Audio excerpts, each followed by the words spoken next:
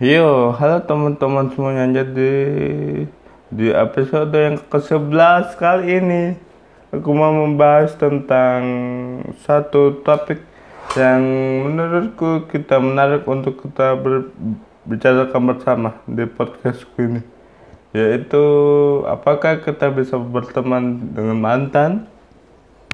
Ini pertanyaan yang mungkin banyak di benak teman-teman semuanya ya. Apakah kamu bisa berteman dengan mantanmu? Ke- Kalau kalian tanya begitu ke aku, bisa. Sangat-sangat bisa teman-temannya kamu berteman sama mantan kamu tuh bisa.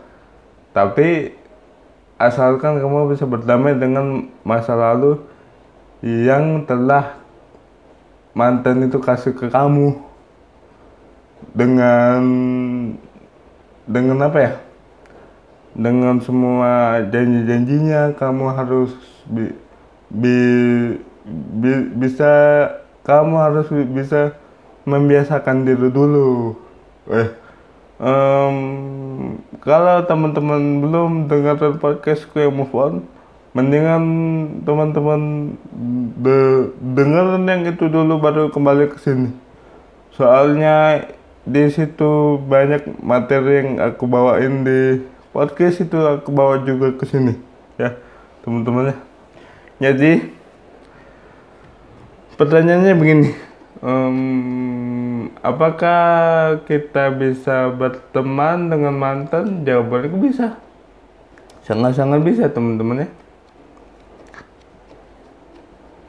Pasti banyak dari kalian yang mendengarkan podcast ini putus langsung musuhan sama mantan, nggak mau kontak-kontakan lagi, nggak mau lihat mukanya lagi, nggak mau ngechat dia lagi.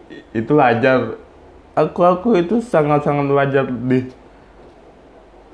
itu sangat-sangat wajar. Pada saat pertama kali putus ya wajar. Kalau kalian nggak mau itu semua tadi, begitu ya, nggak wajar. Itu suatu yang wajar. Kamu nggak mau melihat itu lagi, itu wajar. Tapi apakah dengan begitu kamu bisa membiasakan diri? Menurutku sih tidak teman-temannya, enggak. Karena begini ya, karena ya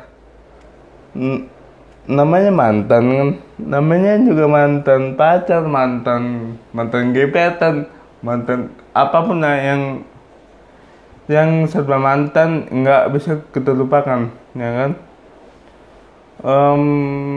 Aku bahas itu di move on kemarin ya. Jadi aku saranin dengar itu dulu baru ke sini lagi. Jadi aku bilang di episode move on itu ya, kebahagiaan kalian itu tergantung dari tergantung kan. Kebahagiaan kalian itu tanggung jawab kalian sendiri. Itu banyak tuh yang pertanyakan tuh. Maksudnya gimana? Maksudnya itu ya, kalian walaupun tanpa adanya dia, kalian itu masih bisa baju gitu loh. Masih bisa melakukan apa yang kalian suka. Misalnya kalian suka masak lah, kalian suka nyanyi lah, kalian suka olahraga ya olahraga lah kan. Kembali ke pertanyaan awalnya, apakah kita bisa berteman sama mantan? Jawabannya bisa ya, karena mantan itu ini gini man, Karena mantan itu tahu sifat buruk kita, sifat baik kita, cara kita berbicara sama orang, cara kita berinteraksi sama orang. Mantan itu tahu semuanya cuy. Jadi jadi saran gue ya,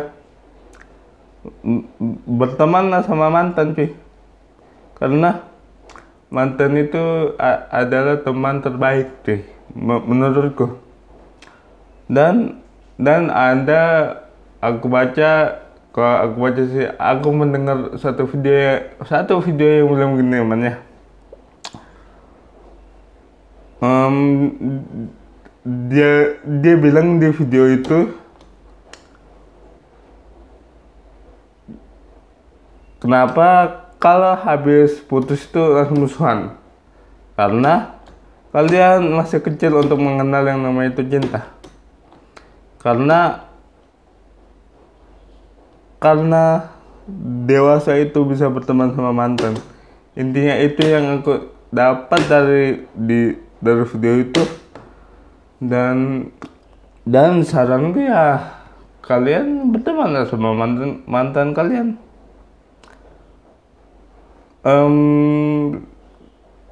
Kalau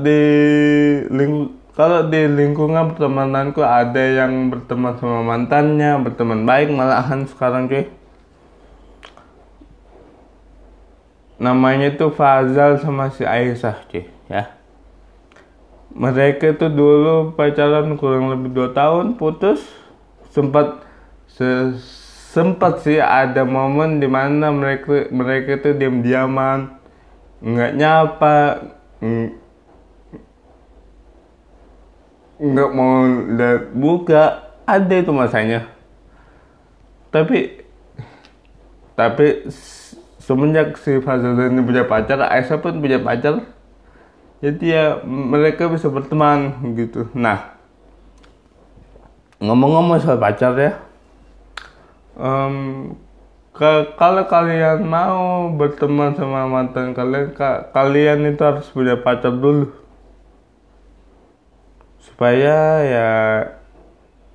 supaya bisa berteman sama mantan itu tadi, bisa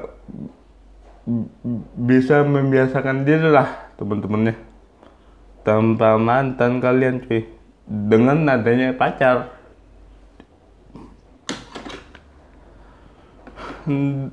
Dengan adanya pacar juga kita jadi tahu, oh itu dulu mantanku, jadi aku nggak mau ganggu hidupnya lagi, aku nggak mau menghancurkan hubungannya lagi ya, begitu namanya. Kalau kalian bertanya pada aku ya, apakah kita bisa berteman sama mantan?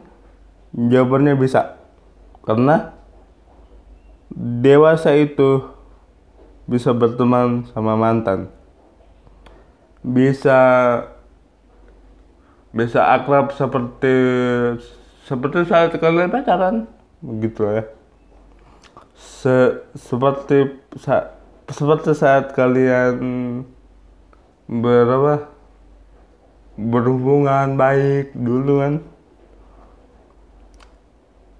Ya bedanya ya kalian itu aja. Bedanya ya kalian cuma mantan. Cuman itu aja bedanya. Pandangan. Ya, bedanya cuma itu cuy. Begitu ya. Dan aku punya satu sahabat ini luar biasa cuy dah cuy ya. Cuy. Dia bukan berteman lagi, tapi dia bersahabat sama mantannya. Cuy. Sahabatku ini dia bersahabat sama mantannya, bersahabat bukan lagi berteman tapi bersahabat cuy. Bayangkan itu cuy. Mantan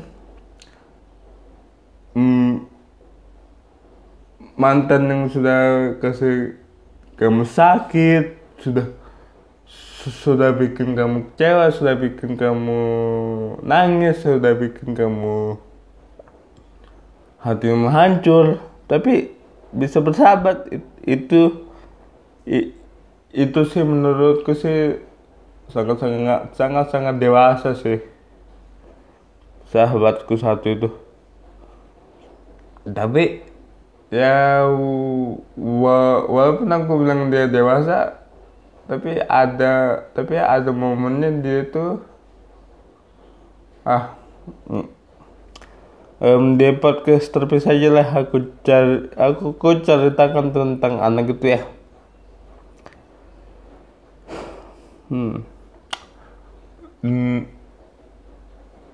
Dewasa itu ketika kamu bisa berteman sama mantan.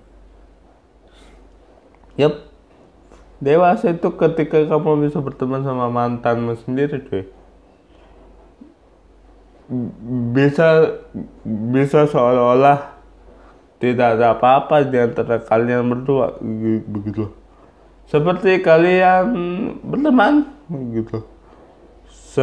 Seperti dulu kala, sebelum kalian berpacaran.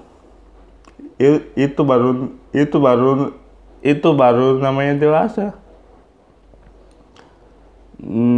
Dewasa itu pilihan, cuy. Ya. Dewasa itu pilihan. Pilihan untuk apa? Pilihan untuk bisa membiasakan diri tanpa mantan. Ya. So ya, mungkin singkat podcast kali ini karena gue nggak ada materi lagi yang bisa gue kasih ke teman-teman semuanya. Dan ya, jangan lupa untuk mendengarkan aku di YouTube channel gue di Indra HMZ, dan jangan lupa ikuti akun Spotify gue, terus itu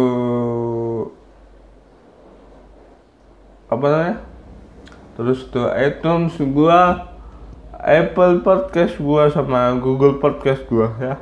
So ya, jangan lupa untuk mengikuti itu semua. Mohon maaf kalau aku ada kata-kata yang gak berkenan di hati teman-teman semua, karena aku masih belajar membuat podcast. Dan ya, see you in the next podcast teman-teman. Dadah.